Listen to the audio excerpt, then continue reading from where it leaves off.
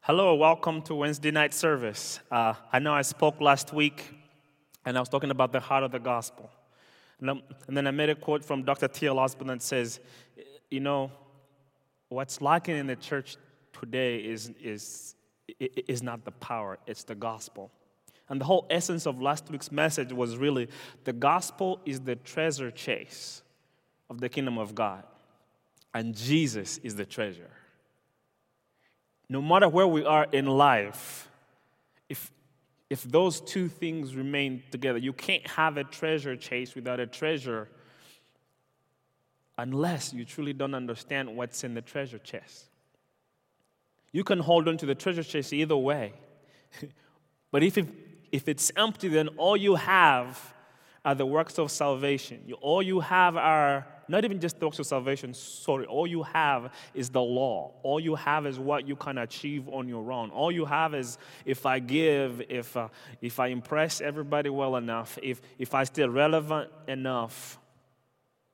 That means all you possess is a treasure chest. This is how you know you just have a treasure chest. And not the treasure is when it's time to give, it hurts. When it's time to walk into the promises of God, you believe them so strongly, but there's no word of God in your heart that you're standing on. So you don't have a foundation. It means you've been going to church, and yes, you've been enjoying the ministry, but in your heart of hearts, the foundation is not strong enough. There's no word of God. But Jesus is the gospel of the Father to introduce us to the love of the Father. So this season is such a great time to be alive. And I know Christmas is next week and everybody's going to be eating, but I want to more concentrate on the season than just the date. Because remember, here's another highlight is everything I said last week about what was going on in Israel at the time is really from Josephus. That was all the research that Josephus had put together through a time that the state was in a political turmoil. There was wars between conservatives, liberals, and religious sects, idolatry, poverty, prostitution, diseases, sorcery, division, grievances, even to the cities that were near where Jesus grew up in Nazareth. That all these cities were under turmoil because Jewish leaders wanted to take back their state. And here is Rome fighting against them. So Jesus is being born or coming into being or coming into life, most theologians believe, between 1 BC and 4 BC. I'm more a 4 BC guy. And so because there are things that are happening in 4 BC that are super detailed, that how Jesus came into this world in a chaotic time in the nation of Israel. Again, in 4 BC, Passover was canceled and instead was a bloodbath. 3,000 people died. Archelaus killed, canceled it. Pentecost again was canceled because the Jews seized the Roman garrison and another 2,000 people died. When Rome gathered all its forces and marched into Jerusalem, yes, restored peace, but another 2,000 were crucified. So Jesus is not trying to be a martyr like everybody else. He's coming on the scene to change the narrative. He's coming on the scene because what he possesses on the inside of him, which is the love of the Father, the nature of the Father, is what everybody needed to be able to change the environment about them. Maybe that's the true meaning of Christmas, and maybe Christmas at its root is really saying the gospel. This is God manifesting into the world, is as much important as God resurrecting from the dead. That everything that I ever needed or desired was fully made manifest. I want to share you a story here in the book of John chapter 9. That speaks to the message of Christ and who Christ is and why he is the epicenter of the gospel. John chapter 9 verses 1 into verse 2. And Jesus passed by he saw a man which was blind from birth. And his disciples asked him, saying, Master, who did sin, the man or his parents, or that he was born blind? I want to break that down for a moment. Jesus passed by. Remember, at the end of chapter 8, Jesus is running away from the temple. Can you imagine God on the run? I mean, not like running away from people, but they wanted to stone him. So he's finding his way. Him and his disciples are finding their way to get away from the chaos. In some Bibles, it says, and he walked right through their midst. And then they could not see him. They could not touch him. But even though it was in that process, he turns the corner and he sees a man. And immediately in his heart, he knows that this man was born blind. Because John is talking about it. It's like, who sinned? Is it him? His parents that he's born blind? And that's why this stands out to me. Don't be quick to pass blame as long as it's don't be quick to pass blame. As long as it's always someone else's fault, you will always be stuck in unbelief. They were okay about this man being blind from birth only if and only because they truly believed either he sinned or his parents sinned.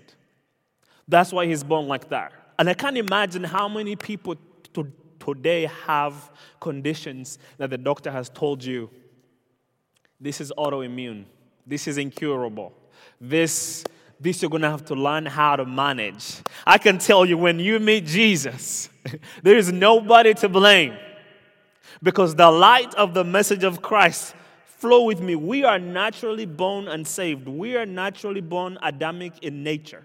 In other words, we are born sinners. That's why Jesus, although he was born of a woman, he did not come through the Adamic line. He came through the Father. It was the power of the Holy Ghost that overcame Mary, and she conceived a child. It wasn't another man. So that means the bloodline of Jesus is not Adamic, because the bloodline comes from the Father. And so here we are of an Adamic bloodline that's very susceptible to captivity, to sickness. But we become born of the Spirit when we encounter and believe the gospel of Jesus Christ. Once the gospel of Jesus comes into our hearts, then the Spirit of God dwells in us. Once we believe unto salvation and be transformed in our hearts, the Holy Spirit of God comes and dwells in us. In other words, we become transformed. So what God was doing is that I'm going to send them the transformation key right in the middle of this chaos that was going on in Jerusalem. Right in the middle of this chaos that's going on in the world today. Right in the middle of the chaos that's going on in your house. A Savior has been made manifest. Not just so you can see a figure in our time. In our time, the Savior has been made manifest through His Word. I had a friend who was asking me, David, every time I read the Bible, I don't understand it. And I would always ask, how do you read it? And then he said, I just read the verse and they say, in the beginning was the Word was with God. And they say, what does that mean? And then I would say, it means exactly what it said. In the beginning was the Word and the Word was with God. But there must be something more. There has to be something deeper. I said, have you read Genesis? Have you read Leviticus? Have you read the Gospels? For you to have a full glimpse of what everything on the table tastes like, you can't just test one plate and be like, oh, this table is awesome. I can't imagine on Christmas Day, you set up the table and you're like, oh, there's chicken, there's all kinds of stuff, green beans, mashed potatoes, casserole, and you sit on one dish and eat the green beans and say, the green beans are so good, therefore the whole table is good. Although it is, the only perspective that you now have is green beans. And if you try to break down the green beans to make sense for all the other dishes, that's how we end up with people trying to get to know God through a perspective that only is based on what they need. God, if you heal me, I'll believe in you. Well, that means you've put the message before the person. Maybe if you understood or grow yourself into the, God healed me. He already died on the cross for me. He set me free. I'm going to see the glory of God in this situation. I see the glory of God in this situation. Actually, the more you read the word, you realize you are the glory of God in any situation you're in. And that's why the message, the gospel, is the heart of the Father being made manifest. Whatever I believe the Father is will manifest in my life, because the only way I know the Father is through knowing Jesus. Whatever doubt I have about who the Father is will manifest in the way I read the message that the Father sent. And so, in other words, Jesus was leaving the temple to escape the fury of the people who had taken up stones to cast at him, when all of a sudden he looks over and there's this man who doesn't know Jesus. He's living in utter darkness, has never seen daylight before. He's living in physical darkness, but so amazing that whatever is manifesting on him is also in his spirit. So he's living in eternal darkness as well. He doesn't know the Father. And that's why the Bible says, John 3:16, for God so loved the world that he gave his only begotten Son, that whosoever believes in him should not perish but have eternal life. You cannot know God. Let me put it this way. Everybody in this world is going to leave even after they die from here. In other words, everybody's going to live forever. So the gospel of salvation is not about you living forever. The gospel of salvation is about you knowing the Father, because when you know the Father, you return to the Father. And the ones who don't know the Father, they go to another place of eternal torment. They're not dying, they're in eternal torment. And that's why when the whole message of John 3:16 is not necessarily based on God saving you from hell. It's actually God changing you to be like him. It's God saying, I don't want you to spend eternity anywhere else, but I want you to spend eternity with me. In other words, what Jesus was saying when he saw this man, he said, I don't want you to spend eternity in your Adamic nature. I am the light of the world, and I'm present here. I'm going to bring light into your darkness. I'm going to bring light into your situation. I'm going to bring hope into your situation. And this is why I say this, and this may apply to this situation or even more situations in the Bible. You don't need faith to move the hand of God. I know that's going to be like, oh, David, let me think about this. You don't need faith to move the hand of God. He already moved. The moment Jesus showed up in this earth, the moment Jesus showed up, the moment the Word of God showed up in this situation, it says darkness could not comprehend. In other words, darkness could not grasp the light that was made available. So it wasn't because the man had so much faith.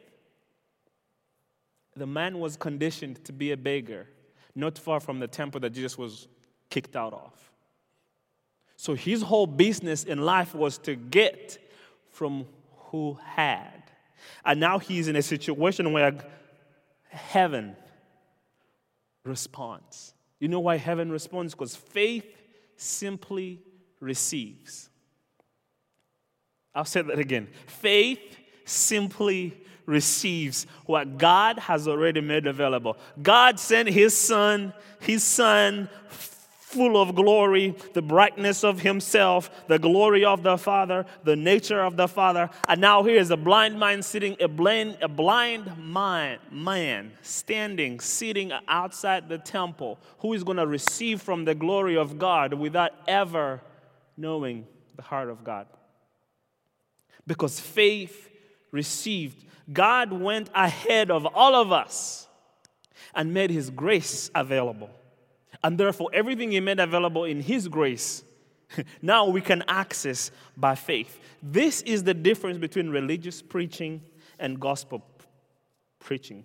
Like everybody was saying in verse 1 and 2, who sinned that this man is in this condition. It's almost like the man had a role to play against his sinful nature.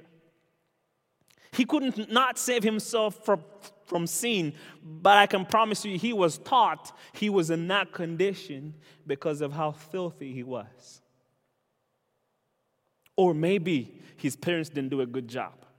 You see, sometimes we bring in all the issues that we so choose on everybody because we want to blame somebody, and sometimes we blame parents that don't even deserve the blame. And sometimes we blame the people that don't even deserve the blame.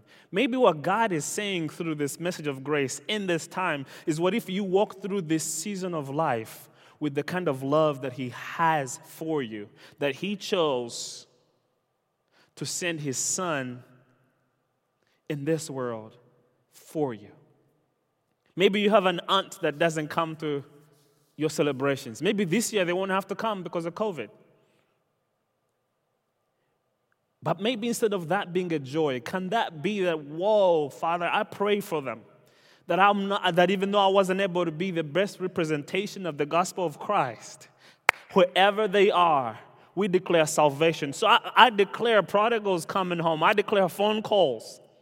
Unity, because the more light of Christ that shines in our lives, it makes the difference between religious preaching. The grace of God is God giving you what you don't deserve. And the mercy of God is God holding back what you do deserve. What you don't deserve is His manifestation of the Father's nature, doing, and perspective.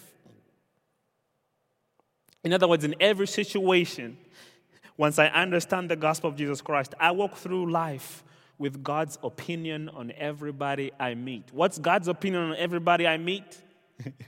They are the glory of God. They are the healed of God. They are provided for by God. Their condition is only temporarily if it's against the word of God. I can pray with them. I can encourage them. I can hug them. I can be a blessing in anybody's life, not because I have so much money or wealth, but because I possess the word of God. And this is what makes the line flat. Because rich or poor, the word of God is for both. And if we possess the word of God, that means the bridge that has been so long religiously being put between people is crushed now. We're one people because we all desire one call of God in our lives. What everyone else thought was punishment from God, Jesus saw as an opportunity to reveal the heart of the Father. Every time I say the heart of the Father, you could easily just replace that with the opinion of the Father. Jesus looked at the blind man, and instead what he saw was a man who could see, a man who had his whole life together. And it was easy, because he could see it, that he could allow his faith to manifest it. I'll say that again. Faith sees. So what Jesus saw in the blind man, He didn't see a man who could not see. He didn't see a beggar. He didn't see a man just sitting on the streets like the natural was saying. What he saw was, this is my Father's son. This is my brother. This is a man whom God loves. And God wants him to see. And God has sent me to be His light. And what an opportunity I get to have, that I get to allow him to see himself in the condition that God sees him. We have a role in this world. We're not just built for heaven. We're built for this earth. That in any situation, we declare what the Word of God is.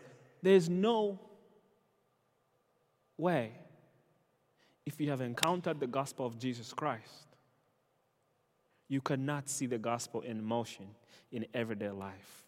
We have beggars on the streets. We have homeless people. We have people in hospitals. We have people in all kinds of life. Families going through divorce. We have runaway children. We have broken families. We have issues happening every day of every minute. People are dying. And God is saying, you and I have a role to bring this message of salvation, peace unto all men. Only by even speaking the message, Because once we see what God sees, we can speak what God has shown us, and then the people get to see the glory of God. That's why Jesus, every time he went into the house, he said, "Peace be to this house." Because what he saw was the manifested glory of God just showed up in a house. And that means every demon, every hindrance, every plan of the enemy is canceled that day. You know, what they had believed had made this blind man become so comfortable in the condition that he was in. I'm talking to you, maybe you have an autoimmune condition, Parkinson's. And they've told you how to survive with Parkinson's. I know a man who got healed of Parkinson's in the middle of the service. He was shaking. It was so bad, he couldn't even hold to anything. He couldn't even hold the bottle. His hands would shake and shake and shake. I remember that was one of the moments, even in my own heart, I was like, God, really? Let us see your glory manifestation in this place. Let us see the perspective that you have towards this man. And I remember the hands were like this, and it slowed down, it slowed down, it slowed down, and he could hold the bottle straight. They told him, switch to the other hand, and he held it plainly. And the shaking went away. They went to the hospital.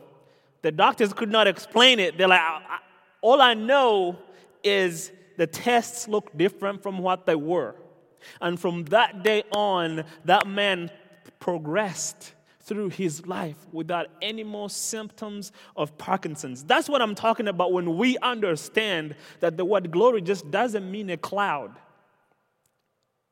filling up your house. Maybe we've limited the glory of God to like a thick cloud filling up your living room.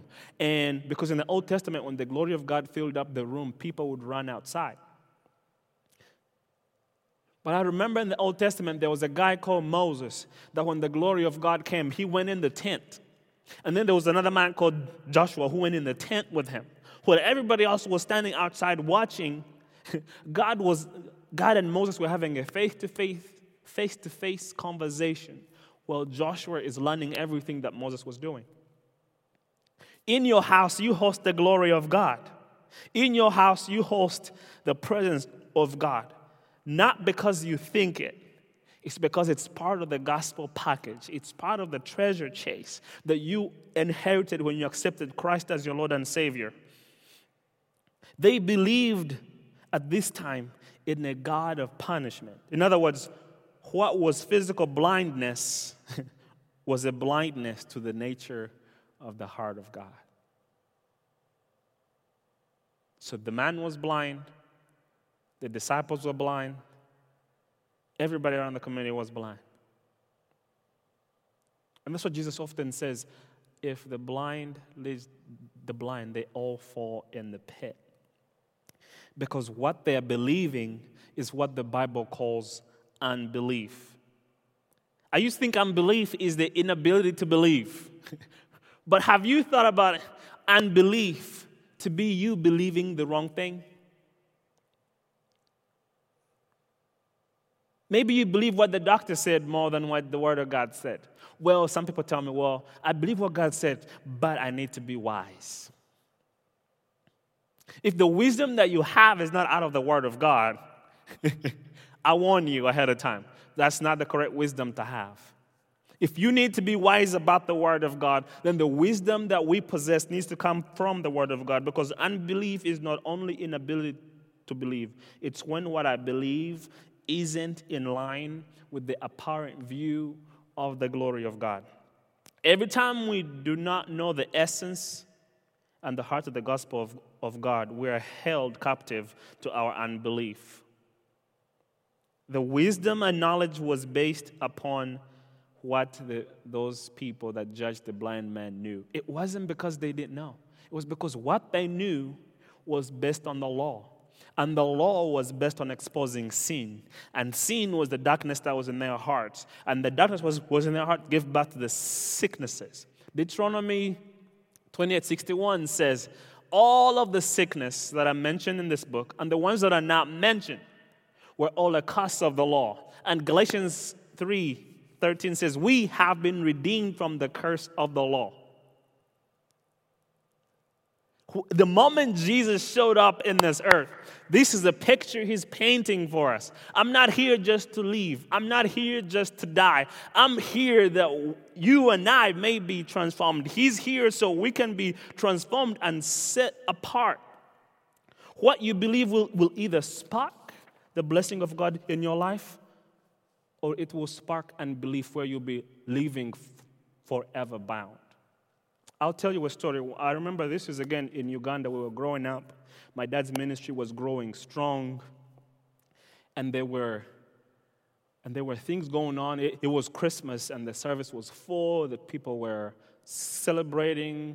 We were all happy. But I remember this one Christmas because we actually didn't know what we were going to do after the service. There was not enough money. There was no food. And I remember my dad being so disturbed. But he could never confess or just say, you know what, let's go visit another family. Let's let them invite us. No, he preached a great message that day about believing in the power of God. And I remember the service ended, we get home, and we're sitting in the living room. And mom is not cooking. There is no food in the house. Usually we sing Christmas music. There was nothing going on.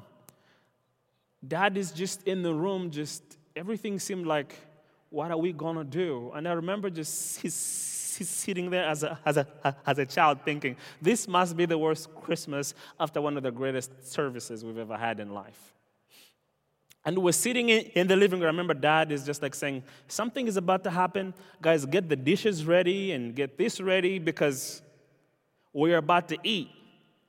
And before he even finishes the sentence, we hear a knock on the door. And it's a lady with a bushel there was chicken in there was beans in there was bananas in there was kind of fruit. I remember that day turned from sadness to celebration. And all of us were so amazed at how calm my dad was about the entire situation. But when we went to eat and enjoy the food, he decided to go in the sanctuary and get on his knees and begin to thank God before he even ate.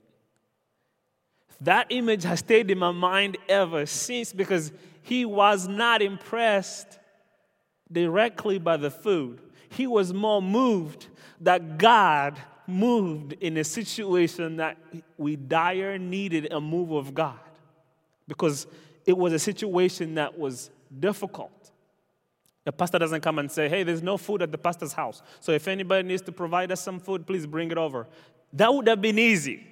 But he didn't do it. And that's why even in this situation, Jesus is on the scene sharing something. So Jesus, in verse 3, it says, verses 3, Jesus answered, neither has this man sinned, nor his parents, but that the works of God, the works of God here means his glory. Remember, the glory means the full elimination, apparent view, and manifestation of the Father's nature, doing, and perspective. So what Jesus is saying that this happened, this darkness out of his Adamic nature happened so that the works of God should be made manifest in him. I must work the works of him that sent me while it's still day. The night cometh when no man can work. As long as I am in the world, I am the light of the world. I am the full illumination of the Father. Let me show you another one. Genesis 1:1-3. It says, in the beginning God created the heavens and the earth. And the earth was without form and void, and the darkness was upon the face of the deep, and the Spirit of God moved upon the face of the waters. And God said, let there be light. This sounds like Jesus is saying, I was there in the beginning when we made man. I was there in the beginning when creation was being made. As long as I am the light of the world, As long as the world exists, I am the light of the world. In other words, and this is in the David Living Translation, in other words, my translation. Genesis 1:1-3, God is saying, in the beginning, God created the spiritual and the manifest. The manifest being earth, the heavens being the spiritual.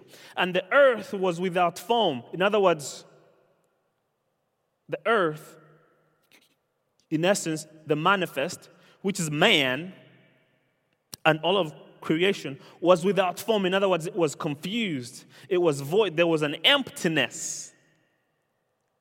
But that emptiness, and says, darkness was in the face of the deep. And I translate that as darkness was deep within the nature. And this is after man sinned. And then God says, let there be light. Look what happens. Everything that was confused, everything that was empty and void, all of the sudden, all confusion and emptiness ceased.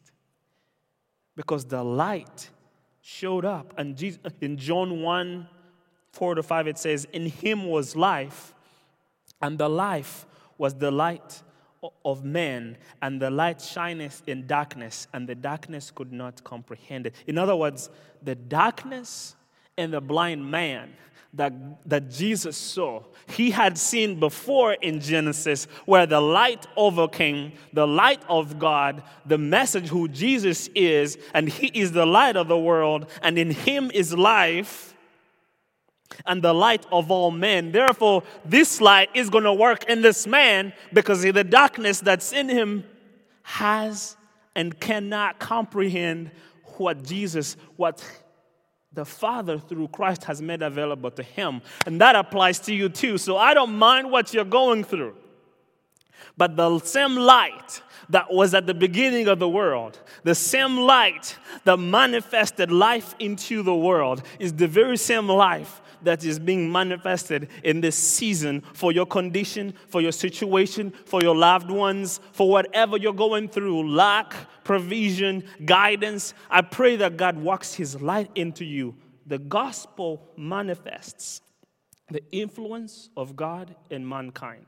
Believing the gospel produces in us the nature of Christ by his Spirit. The gospel it has no legalistic requirement. It's a message of faith. We don't beg for salvation, we receive salvation. The gospel is wired to flood our hearts and mind with the life, light, joy, freedom, and hope. Even in our weaknesses, we can be confident that the power of God is accessible. I'll finish with this one story. I remember there was a year whenever ministry was growing in Uganda, and I remember people coming together to build a structure for the church. And the moment they had finished building it, there was a witch doctor in the village. Him and his team, they came up and they set the structure on fire on Saturday night. So they're supposed to have service in the morning. They spent all week building this structure so people can have service on Sunday. And the witch doctor and his team, they come on this little structure, and they set it on fire. And I remember my dad walking out in the middle of the night saying, "There's fire, fire." And by the time, in Uganda there's no ambulances or fire trucks. So you pretty much watch the fire burn. And so they watched the entire building burn down. And I was thinking a civil war was about to break out. The Christians were going to be mad. But I remember my dad standing there and saying that this was going to preach the gospel better than the words he was going to speak on Sunday. And I remember that service still happened. But we were under a tree. And I remember the word of God came forth in prophecy that whoever did this wasn't going to leave in that area longer than 2 weeks.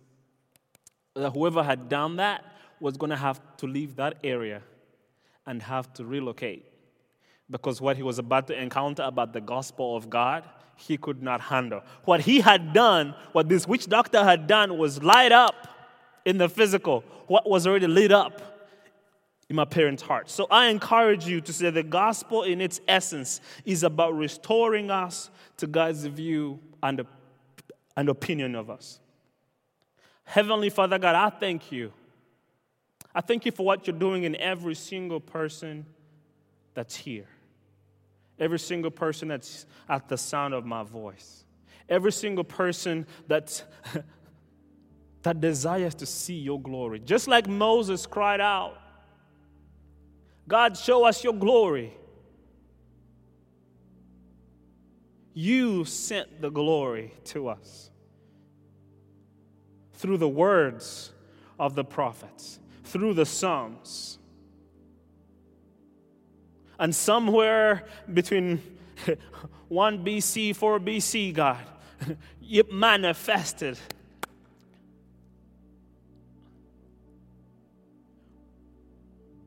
Once, Lord, in the past, man was reunited with you. Through the resurrection of Jesus Christ, your spirit at Pentecost was multiplied to all them that believe.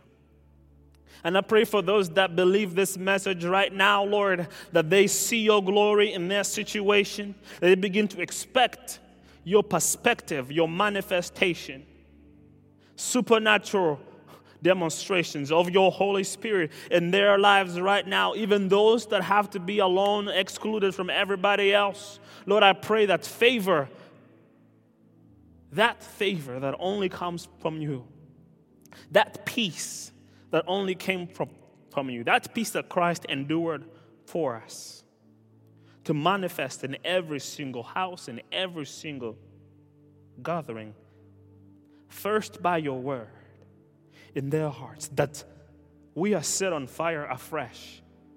Let this Christmas be a recalibration of what you did for us 2,000 years ago. Let us be a kingdom that you so desire of righteousness, peace, and joy in the Holy Ghost. That even though you were born in such chaos in Jerusalem, in Israel, that even in our chaos right now, your word is still the same. And Father God, I thank you for doing it for all those who are sick right now. Arthritis is being healed. Gout is being healed in the name of Jesus. You've been having pain in your hands. I declare healing right now. May you see the glory of God manifesting in your life. Knees are being healed right now in the name of Jesus. Pain, I declare you to go.